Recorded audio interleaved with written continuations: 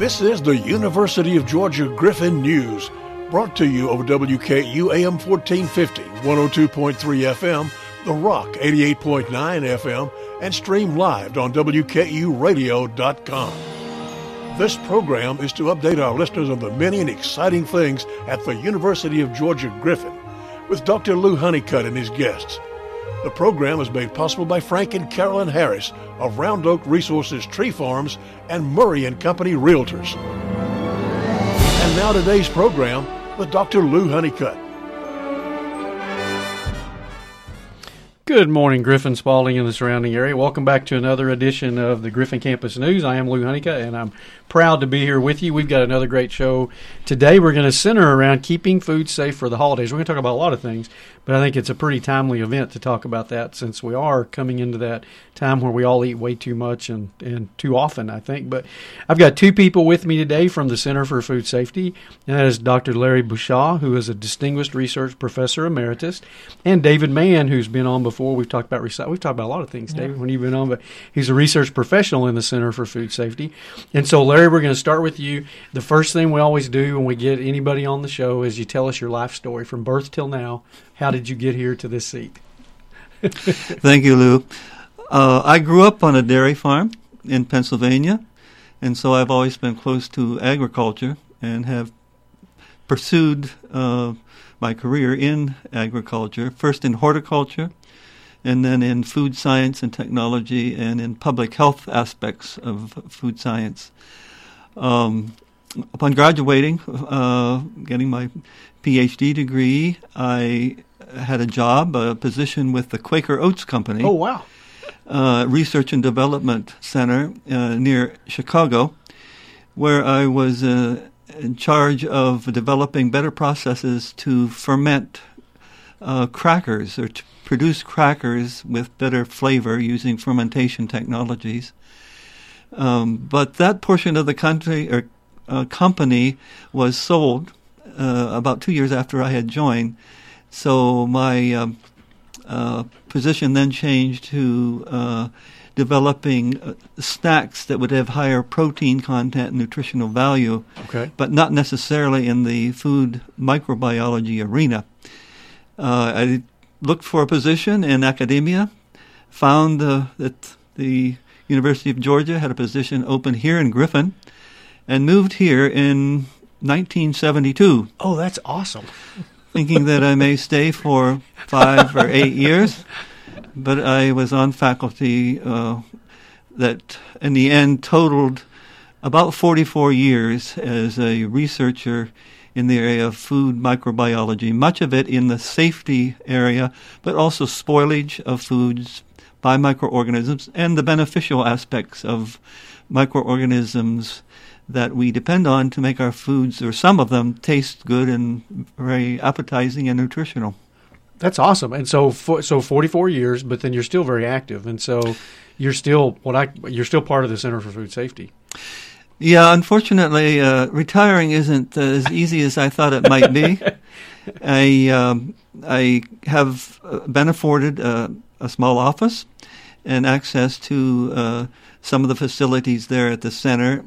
I still do enjoy very much mentoring or assisting in mentoring graduate students to take calls and reach out to the food industry, to the consumer, when we get calls dealing with food safety, helping them make decisions as to what might be done to reduce the risk of, in the case of industry, products causing foodborne illness or might cause, and in the case of consumers also to help them make the foods that they serve to their families. Usually the homemaker gives me a ring to make them safer. Sure. No, that's incredible.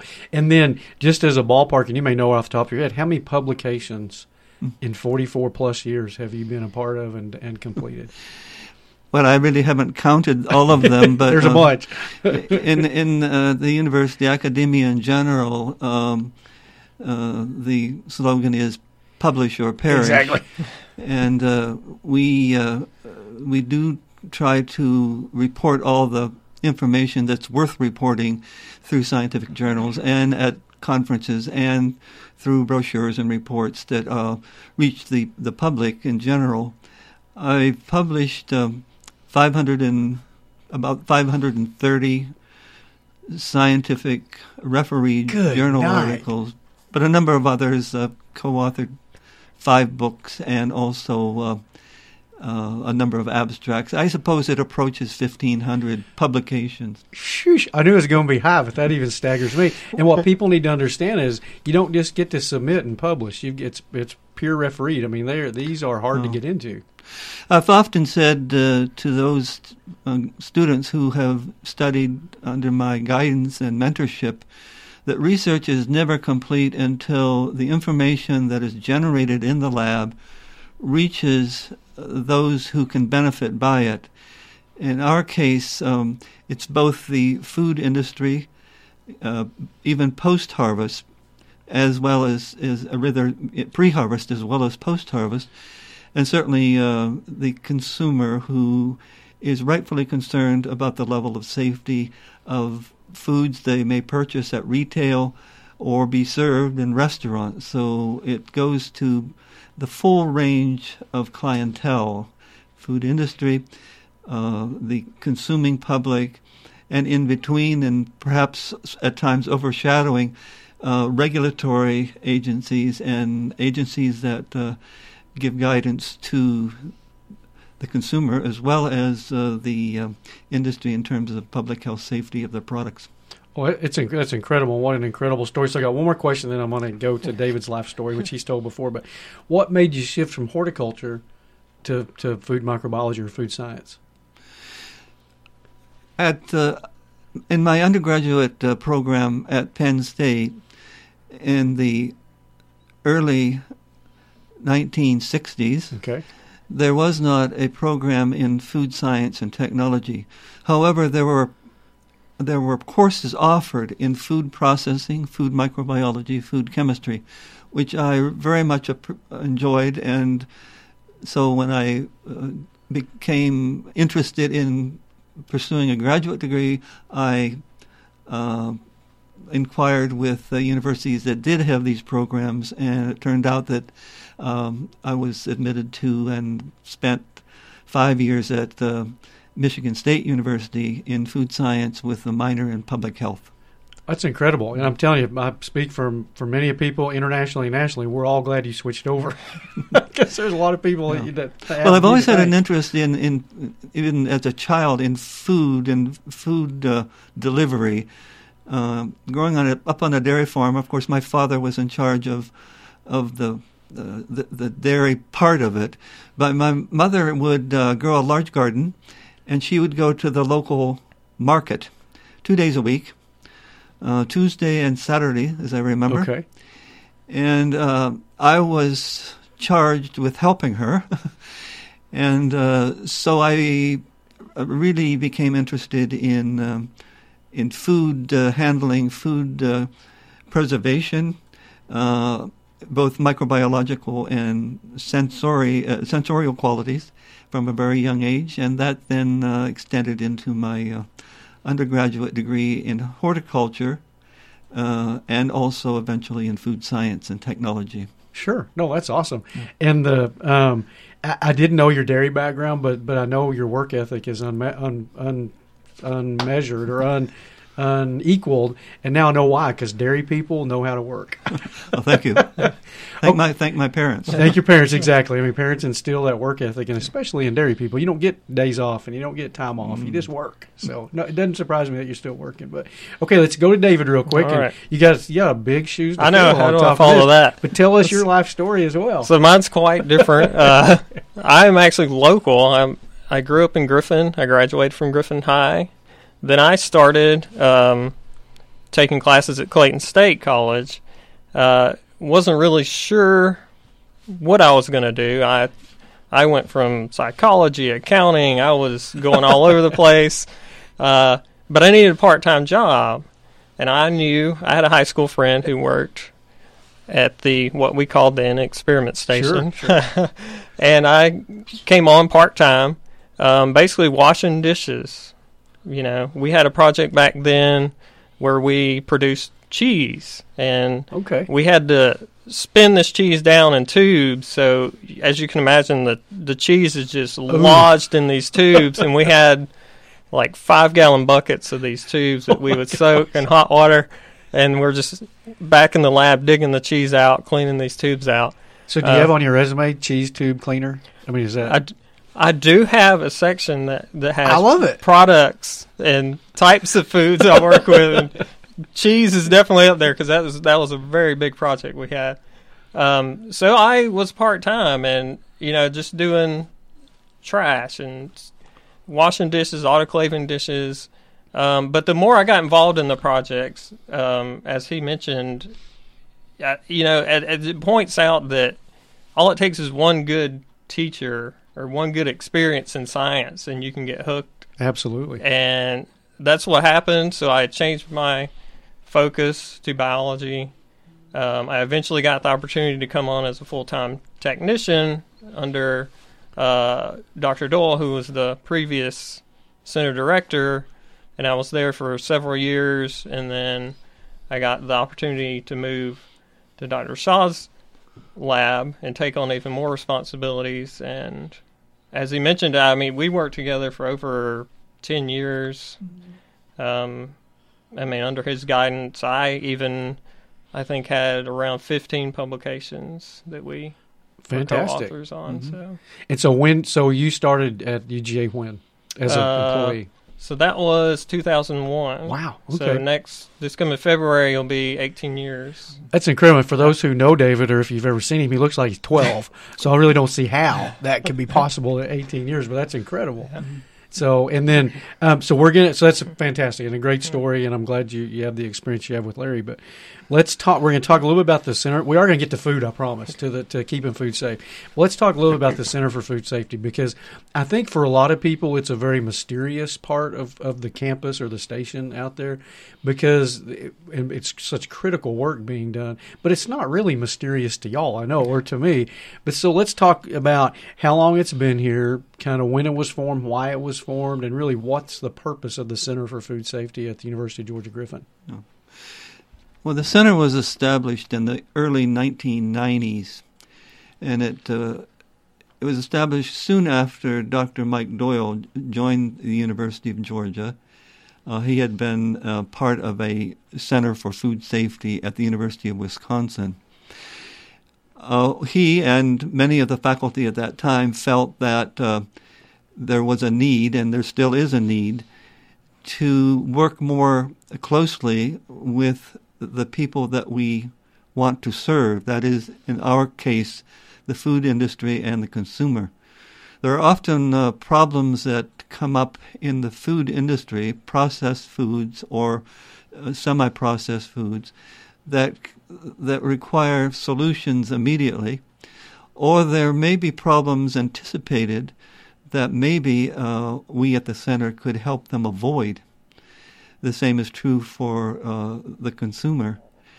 So we established the center under Mike's direction, and our mission has been, just as I mentioned, to serve those in the private industry as well as public industries with regard to solving problems associated with microbiological food safety. We don't work in chemical food safety. The pesticides or residues from various other chemicals, we just don't have the faculty, the staff, and the wherewithal to do that. So we focus on microbiology.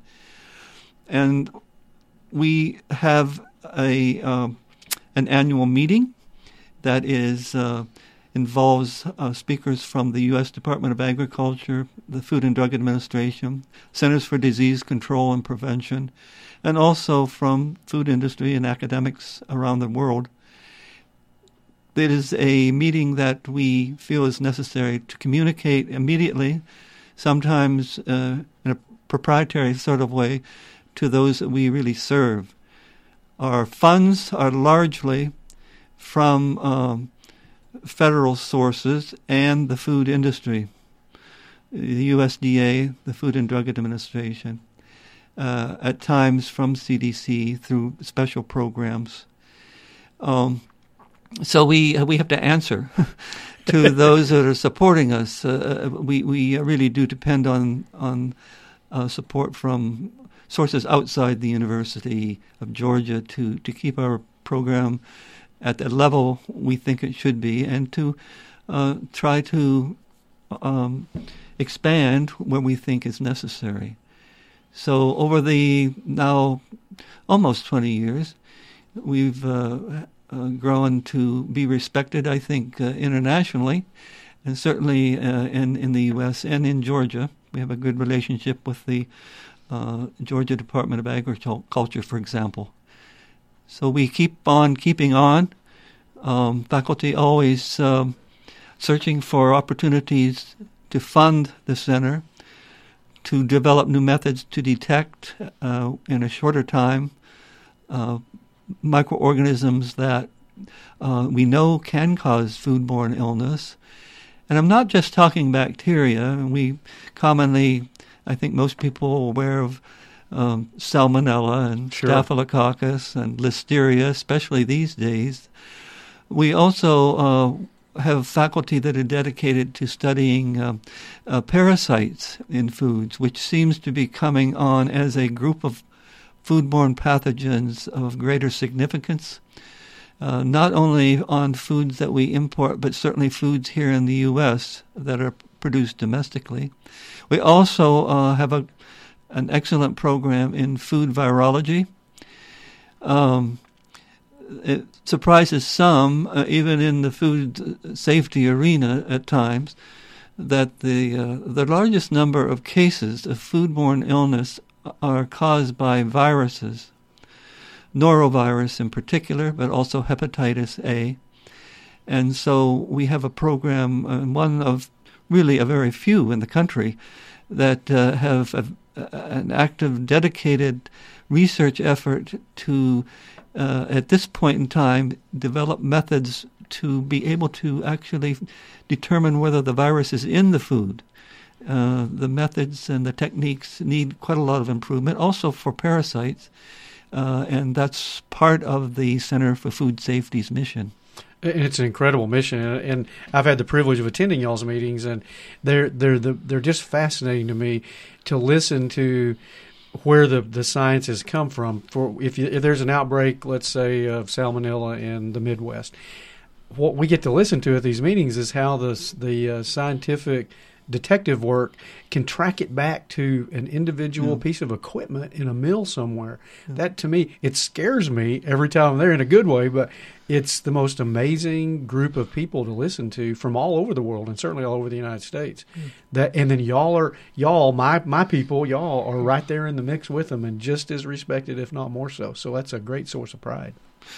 Yeah, it's critical, of course, to determine the source, food source or water source, that is really delivering the pathogen to the dinner table, and thereby possibly causing cases of illness. The CDC, of course, is on this every minute of the day, 24/7. There are many outbreaks or potentially considered as outbreaks that occur that the public never hears about. Sure. Recently, we've had outbreaks associated with romaine lettuce. There are many foods that we call recalled from the marketplace because of potentially containing a foodborne pathogen. Anyone interested in following that can go to the FDA website, fda.gov, look under food safety. It's updated daily. And you can get some appreciation on the number of foods that are recalled from the marketplace to protect the public against the possibility of consuming a food or food product that contains a pathogen. Now, in Dr. David's laboratory, he's working very closely on methods to rapidly detect and link the isolated bacterium from the individual to a particular food quickly. Maybe he can comment Yeah, to that. David, let's talk about that. Because as we're building up to really the topic we're going to talk about, this is all critical. What are some of the advances that have been made? And I know y'all's lab has been incredible at some recent advances to help us detect things faster. Yeah, okay. So I've done a little bit of work on it, and we have a current student in our lab that's taken it a little bit farther on some other products, different types of lettuce, and hopefully even sprouts. Sprouts are kind of a tougher thing to work with. I don't think I've ever seen one of y'all get sprouts at a salad bar. So, so the method basically works on there's beads available that are coated that will attach to the bacteria.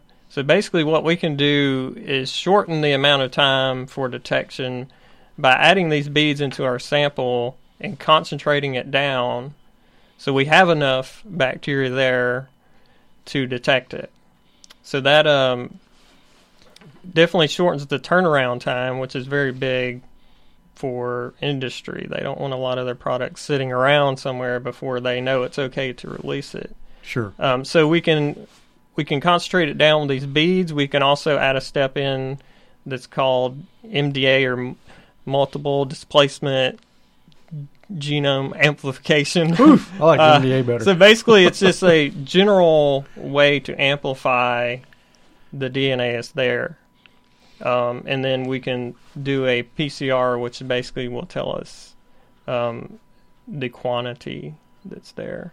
So it'll shorten it down from days to hours. And so I think this is really critical for people to understand. I think there's a thought process in the public, perceptions, everything, that businesses are out there not wanting to know if there's a problem. They're just going to hide their heads in the sand. That is not true. Why do companies want you to identify the pathogen faster? Okay. Wow. So I'm going to say things that are my opinion here. Everything, exactly. Well, one prime example, I think everybody's learned from the Peanut Corporation of America incident that happened here. It's just not, these companies want to send out products. They have brand loyalty. Sure. They want consumers to know their product is a quality product, a safe product. So I think that's number one, and we've definitely learned from that very, very large peanut butter outbreak, and they've seen what can happen if you don't do what's necessarily correct. Sure. And what I think really is interesting about the meetings when I go to sit, and again, I'm scared to death in some of them, but listening to them, is that the sooner you know, the sooner you can pull off shelves or do what you need to do, and it keeps less people from consuming whatever it might be. When I first moved here, I'd bought some flour at Kroger back in 2015. I get the recorded, I'd never had this happen before. I get the recorded phone call from Kroger because, I swiped my card when I bought it. And it said, don't know if there's an emergency or not, but you bought a product, it was flour, happened to be flour that's been recalled, either discard, bring it back, whatever. Wow, that was pretty awesome. It was really quickly, too. I had not used it. It was in my freezer, but I quickly pulled it out of the freezer and got rid of it. I thought that was great, too. So, the ideal series of events when a suspected outbreak has occurred is for the CDC to be able to isolate from the patient the bacterium, usually, or virus or parasite, that has caused the illness, and to also simultaneously isolate that same organism from the food that the patient had previously consumed. The work David is doing allows from a genetic base, gene sequence base, to say eventually, well, that organism that was isolated from the patient is the very same strain, the very same organism that was isolated from the food. So that helps CDC and other epidemiological researchers to confirm, or many times to confirm, or strongly suggest that food caused the person to become ill.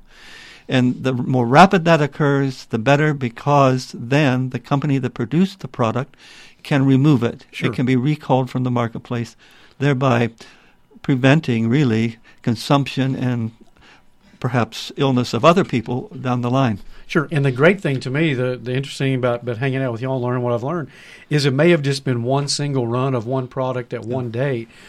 The current product's not affected, but if they can isolate down to what was affected, they pull that, and everybody's happier, everybody's healthier for it. But exactly, and these recalls are very expensive for the supermarkets. And for those companies that are in charge of removing their products from the shelf.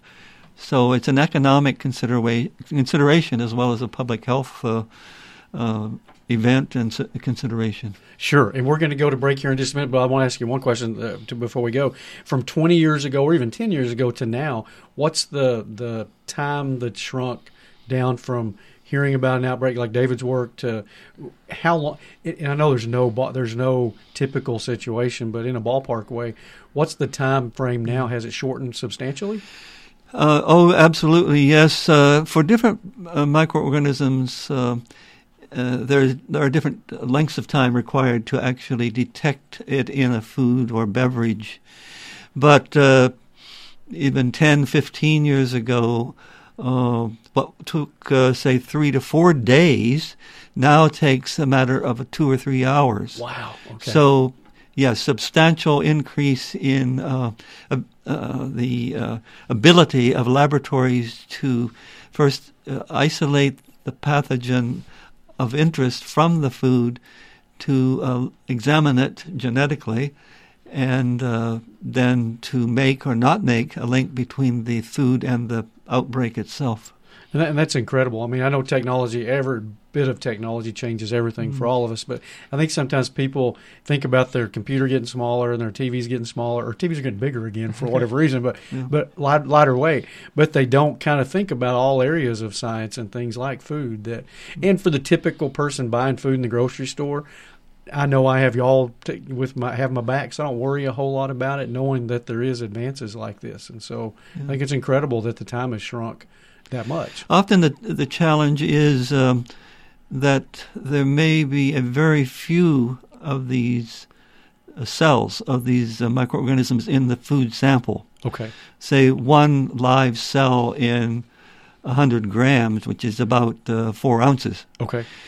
Now, to tease out that one live cell is a real challenge.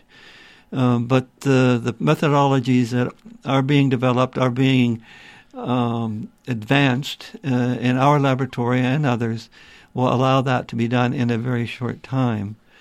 I was at one time told that if you have, say, water, and you may think it's contaminated with a bacterium, it requires, and you look at the water, it requires about 1 million E. coli cells per milliliter of that water to show up as any turbidity, that is cloudiness. Okay. And knowing that one cell out of that million can cause illness, and you drink more than 1 milliliter at the time of the consumption, then that it's important to know if a single cell is viable, able to multiply in a food sample of, say, 4 or 5 ounces. Oh, absolutely. That's incredible. It speaks to the size of the haystack that y'all are looking for that needle in. But the incredible part, and that's where I get to take great pride when I brag about y'all all over the place, is that y'all do that. I mean, you find that one cell that's doing that in that really small sample size. That's incredible to me. The technology has brought us this point. And you were doing it when the technology wasn't there, and you were still doing it. So, I mean, that's impressive to me, the amount of work that you've done through your career. Well, we'd like to think we contributed to where we are today, but certainly the advances in methods to detect these pathogens in food safety in general is much on the minds of the consumer, and I really think that largely we have a very good, safe food supply. The industry is wanting to protect their brand, as David mentioned, and they're working with people like us at the center here in Griffin to help them in that whole process. Absolutely. What a great segue. We're going to go to our bottom of the hour break. When we come back, we're really going to talk about what we were going to talk about, and that's keeping food safe during the holidays. So, Tony, let's go to our bottom of the hour break, and we'll be right back. You're listening to the University of Georgia Griffin Campus News on AM 1450 WKEU in Griffin, Georgia. Also heard on 102.3 FM and 88.9 FM, The Rock, Georgia Public Radio at its finest. This morning's program continues after this.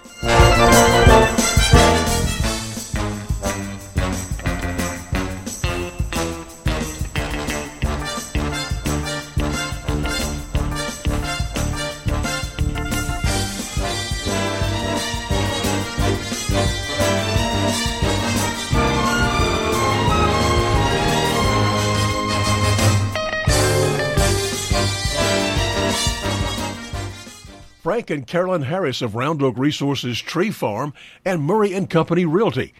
Proud supporters of the University of Georgia Griffin Campus and proud to bring you this week's edition of the University of Georgia Griffin Campus News. As the UGA Griffin Campus grows with the great educational opportunities for our children, Round Oak Resources Tree Farm is growing our future with trees to support and assist our environment. Frank and Carolyn Harris of Round Oak Resources Tree Farm and Murray & Company Realtors are proud supporters of the UGA Griffin Campus and area youth activities in Griffin and Spalding County.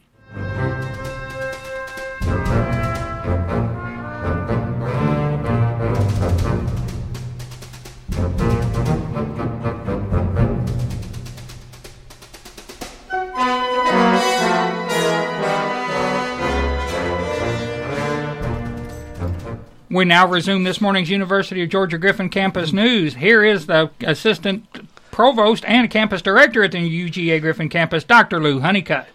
Thanks, Tony. Welcome back, everybody. We've got a great show going today. We've got Dr. Larry Bushaw, who's a Distinguished Research Professor Emeritus in the Center for Food Safety on the UGA Griffin Campus, and David Mann, who's a Research Professional in the Center for Food Safety, of course, on the Griffin Campus. But, guys, we've been talking about food science and background, or the background of food science and the Center for Food Safety, and let's kind of segue now into the holidays coming up and how we can keep ourselves healthy. And I'm going to tell you, first off, my family didn't do it the right way because we used to have Thanksgiving and Christmas meal, the main meal. We called it dinner, but the main meal, and then we'd put the tablecloth over the table for the rest of the afternoon into the evening, and then everybody'd come back and eat again. That is not the way to do it, I know, but I don't know how we survived, but we did. But so let's talk about those the big meals coming up. We got certainly the Thanksgiving's past, but certainly the Christmas holidays or whatever holiday you may be celebrating. There's going to be some big meals and some eating come up. What are some of the things that just kind of a general guidelines that people can start looking at even early? Well, the tablecloth may have prevented the flies from landing sure, on the, that was on kind the, of the on purpose. the food. Not that you would have had that problem in your home, but it certainly won't affect. In fact, it may help the odd pathogen that might be on the surface of the food or even internally in the food during the time that you would have left it at room temperature. It is advised by some regulatory agencies, I think FDA and USDA, that food left on the countertop, cooked food, should not remain there more than 2 hours before putting it in a refrigerated environment. And when that is done, have the food in containers in which the cooling would be as rapid as possible. Not a huge volume of gravy, for example, in a container because it would take some time before the temperature of the internal portion of the product would come to a temperature that would prevent the growth of microorganisms. The types of food that are consumed by various people at Christmas time vary, but of course at Thanksgiving, some also at Christmas time, Hanukkah time. Turkey is a common entree food. And there are always questions, it seems, and good questions and reasonable questions about temperatures of turkey and whether or not if you do put the dressing or stuffing inside the turkey, should you do it the night before or should you wait until the day of before you do that? And what should the temperature of that turkey be during the roasting process in order to largely prevent any microorganism to survive and possibly cause illness? For poultry in general, not just turkey, but chicken and types of poultry, whole poultry pieces, it's recommended that the internal temperature be at least 165 degrees Okay. Fahrenheit. For other types of meat, for example, steaks and roasts, the temperature that is recommended is a temperature of 145. And for ground beef, say hamburgers, or even meatloaf, the temperature that is advised for internal temperature is about 160. Now, you may wonder why the difference. Well, first of all, poultry in general, not always, but poultry is to be a known carrier, if you will, of Salmonella and sometimes Campylobacter, and they do not survive well at high temperatures. Okay. But the internal pieces, the internal portion of the poultry pieces do require some time to reach the killing temperature. In the case of, say, steak versus hamburger, the microorganism that may cause illness or not is on the surface, most likely, of that steak. So the heat, the temperature is reached very quickly at the surface. Sure. And so the internal temperature becomes less important in terms of inactivating, eliminating any possibility of foodborne illness. In the case of ground beef, say the hamburger, the pathogen that may have been on the surface of the beef before grinding it now becomes part of the internal part of that hamburger. So that is why the internal temperature needs to be higher for the ground beef versus the steak or the roast. That's a great explanation. Another product that is commonly often consumed at holiday time is, at least Thanksgiving, and sometimes probably Christmas, are custard or pumpkin pies. Oh, yeah. If you go to your retail grocer and you see pumpkin pies on display on tables without refrigeration, I suggest you inform the manager that that's probably the wrong thing to do. Okay. The pie itself, the ingredients, the pH, the amount of acid in that product is such that any contaminant, be it pathogenic or not, can grow rather quickly at called room temperature. So they need to be refrigerated. In the case of berry pies and perhaps some fruit pies, apples, peach, so on, the pH, the acidity is fairly low.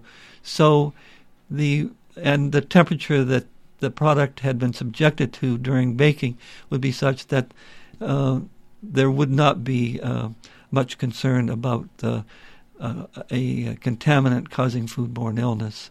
So those pies are fine if they're sitting out at room temperature, perhaps even in the home. But the custard, the pumpkin type pies are to be treated with care in terms of temperature of storage. Sure. And among other things, you're making me hungry, by the way, just to let you know that. But you're talking about some of my favorite foods, unfortunately. But so let's talk now for both of y'all. How are some of the common ways that foods get contaminated? Do they come that way? Do we cause it? I mean, what's some of the common things that happen to make foods maybe become not so great?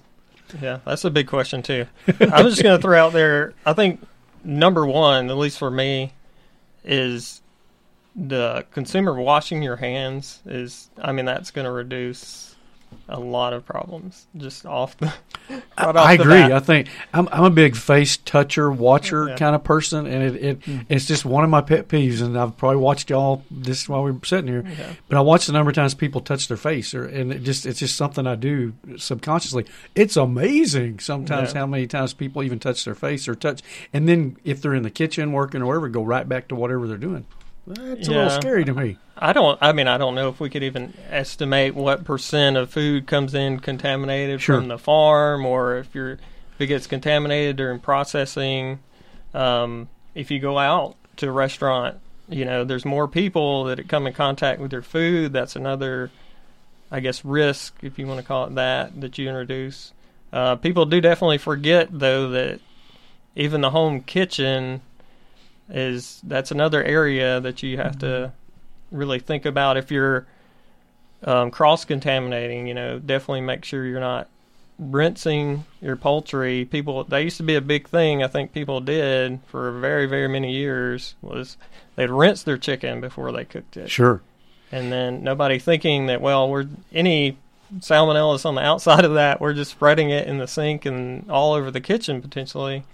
And then it can get on your salad or whatever else you're preparing that day. So, yeah, there have been some recommendations over the years that, for example, with the bagged lettuce and other salad products that have been washed 2-3 times at the processing plant, be again washed at your home preceding serving it. My feeling is that there is more chance of cross-contamination from contact with surfaces, including your hand in the kitchen, than there is a probability of any pathogen being on that product in the unopened package. So I believe that the lettuce, the salad greens, should be directly placed in the bowl without an intermittent wash. You mentioned the contamination, perhaps the presence of foodborne pathogens on our bodies, our face. Staphylococcus likes to live in nasal passages. Okay. And those who wipe their nose in various ways are actually then I like the way you said that. spreading that pathogen, a potential pathogen, to their hands and subsequently perhaps to food. So David's comment on washing your hands thoroughly and often in the process of preparing foods is an excellent one. These microorganisms, occasionally pathogens included, are not rare in the environment. Sure. Microorganisms, bacteria particularly, in molds, we hear about mold counts and allergenic reaction, are present in the environment. They are present, I won't say everywhere, but they certainly are present. And they contaminate or can land on the food from the air, or they are on surfaces, and then contact of the food with that surfaces then transfers the pathogen to the food. And if it's not preserved or prepared properly, it may cause illness. It's surprising to some that fresh vegetables, fresh fruits, the surface of some of these vegetable and fruit products, fresh ones, raw ones, are normally, I use the word contaminated, with microorganisms. They're naturally there. They're in the environment. Okay. And there may be certainly 100, maybe even 1,000 cells of a bacterium per square centimeter of the surface of that product. Okay. That's fine if they aren't pathogens. And we consume these daily, no matter what the extent of washing of the fresh fruit or rubbing of the fresh fruit or vegetable is. They are still there in small quantities. But what we want to try to avoid is contact of that product, those fresh fruits and vegetables, with animal products that are more likely to contain a pathogen, raw products that are likely to contain the odd salmonella or campylobacter or listeria. Sure. Yeah. And then do you think, and this is strictly opinion for both y'all, but we live in such a readily prepared, I want to take the least amount of time possible when I get home to prepare my whatever supper it's going to be. We're used to that was an event. I mean, my grandmother and my mother too spent hours planning, preparing, doing everything for a meal. Now, if I can't heat it up in a microwave in 2 or 3 minutes, I'm really kind of upset with myself at doing that. So what do you think that's had something to do with it? I think we've kind of all lost that inane sense of what we should be doing in the kitchen versus what we maybe do now. Yeah. I eat over the sink a lot. with a clean container. But Yeah. Do you think that has something to do with it, or? Well, it may be. I mean, it's counterintuitive for me and others that have worked in the profession of food safety for many years to say that perhaps we're too clean. This has been debated, especially in the area of allergens. Young children not being exposed to products that may eventually be allergenic at a young age, but yet are causing increased frequencies of allergens when children, even adults become older. I have heard food safety professionals say that, one reason that some of us become ill when we visit countries, or even in this country, areas where food, the hygiene is not as good as we would like it, we become ill, but yet the people who live in that area and work in that area and consume the same foods don't become ill. They become perhaps immune to some extent, where we are not. So the argument that we are too clean, I'm not so sure holds a lot of water. Okay. But it is something that's being discussed, particularly in the area of allergens. Sure. According to my mom, I ate a lot of dirt when I was growing up, when I was a little bitty kid. And maybe that's why I'm as healthy as I think I am. I'm not sure. There's a lot of stuff in dirt I wouldn't eat now. It may have something to do with it, yes. It had something to do with growing up on a ranch, just like you on a dairy farm and things like that. Okay, before we go to the last break of the day, let's talk fresh or frozen. So whether it's turkey or Brussels sprouts or whatever, is frozen safer than fresh in general? I'm putting you on the spot all day long. You're like, what? If you're talking, is the frozen product apt to be much freer of pathogens than the And I've had people the raw say product. That to me before, and I've never believed it. Well, if you have a raw product, and it's the type of product you can freeze, this doesn't include salad for sure. Sure. Leafy greens. But if you can freeze it, and you have, say, 100 microorganisms, any bacterium that might be present per sample, and you freeze that sample, certainly freezing will kill some of the bacteria. Okay. But not all. You will have reductions, and it depends on the bacterium. Thaw the product, that bacterium is still present. So you could say that freezing the product would lower the number of a particular pathogen that might be present, but it only takes 1 or 2 or 10 cells to make you ill. So I'm not so sure that we can have a blanket statement that frozen products are always safer than fresh products. And there have been recalls of frozen products from the marketplace. Sure. Because of the possible presence of pathogens. For example, listeria most recently from frozen vegetables.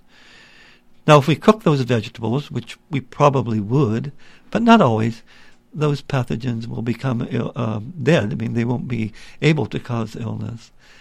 And so there are ways to reduce pathogens by freezing, but don't count on actually killing all the cells that are present and may eventually cause you to become ill if the product is not heated properly after you thawed.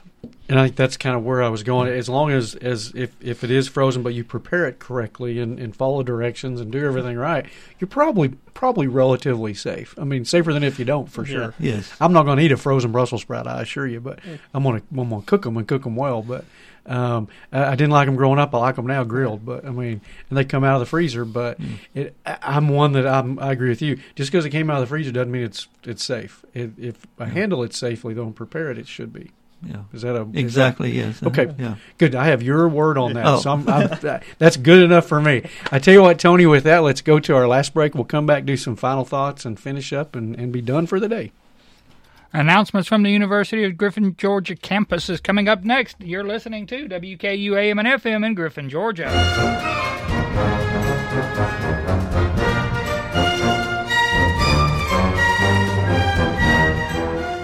Frank and Carolyn Harris of Round Oak Resources Tree Farm and Murray & Company Realty. Proud supporters of the University of Georgia Griffin campus and proud to bring you this week's edition of the University of Georgia Griffin Campus News. As the UGA Griffin campus grows with the great educational opportunities for our children, Round Oak Resources Tree Farm is growing our future with trees to support and assist our environment. Frank and Carolyn Harris of Round Oak Resources Tree Farm and Murray & Company Realtors are proud supporters of the UGA Griffin campus and area youth activities in Griffin and Spalding County. In announcements from the University of Georgia Griffin campus, the campus store, which is located on the first floor of the Flint Building at 1109 Experiment Street, has new UGA and Georgia Bulldog items arriving weekly. The shelves are freshly stocked with officially licensed University of Georgia apparel, souvenirs, and gifts. Campus store hours are Monday through Friday from 10 a.m. until 2 p.m., and it offers you a great chance to come out and pick up some great holiday gifts. Young Scholar applications for the summer of 2019 are available online. The deadline for application is January 15th. The UGA Griffin campus will be closed Christmas Eve and Christmas Day and will reopen on New Year's Eve, December 31st, but will be closed again on Tuesday, January 1st. For information on degrees offered at the UGA campus, you can visit their website, griffin.uga.edu, or call 770-412-4400. Undergraduate and graduate degrees are offered through 5 university colleges on the UGA Griffin campus. And continuing education offers classes throughout the coming year. For a complete listing, visit the website, www.griffin.uga.edu, or again, that number, 770-412-4400. And this will be the final University of Georgia Griffin Campus News broadcast for the 2018 calendar year. The program will resume here on WKEU AM and FM as well as 88.9 FM The Rock on Thursday, January 3rd.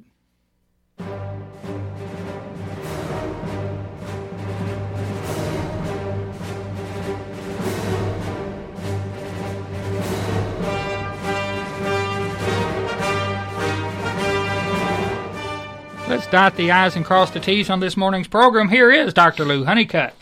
Well, welcome back, everybody. We've been having a great deal of fun and a great educational process for me today, and I hope for you too, talking with Dr. Larry Bushaw, who's a distinguished research professor emeritus in the Center for Food Safety, and David Mann, who's a research professional in the Center for Food Safety. And we've been talking about all things Center for Food Safety, all things how to kind of protect yourself for the holiday coming up. And we were talking about cookie dough, David, at the break. Let's talk, because there is nothing better than raw. I say this facetiously now. Growing up, there was nothing better than eating raw cookie dough as Mom made it, doing the cookies. There's some inherent dangers in doing that. Am I correct? Yeah. I mean, they're well, that's the thing, too, I guess we need to mention is, like, no product is risk-free. There you go. Like was mentioned earlier, organisms are everywhere. So, but yeah, eating raw cookie dough, uncooked cake batter around the holidays, which are so good, it's probably not recommended. I mean, we have recalls from cookie dough ice cream. We've had very recently cake mix recall, and I think people had the assumption previously that must be the eggs, but I think we've definitely, even some of the work we've done has shown there's other dry products in there that can cause a lot of the risk. Sure, just like the flour recall my first year here.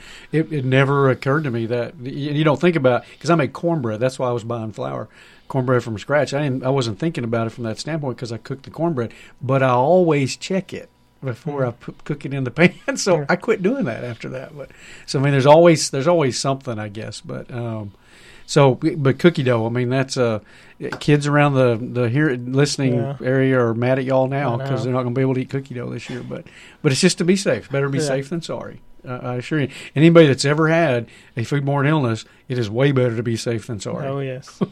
Because they are not fun.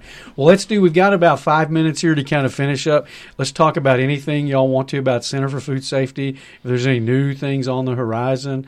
Or just, I'm so glad that y'all were on today because I think it's so important for people to understand the critical nature and the importance of the Center for Food Safety and everything at the Griffin campus. But certainly from an international, national, local standpoint, y'all have a great impact. So what else? What do you want to talk about that we haven't talked about? I've been putting you on the spot all day, so I'm going to put you on the spot again.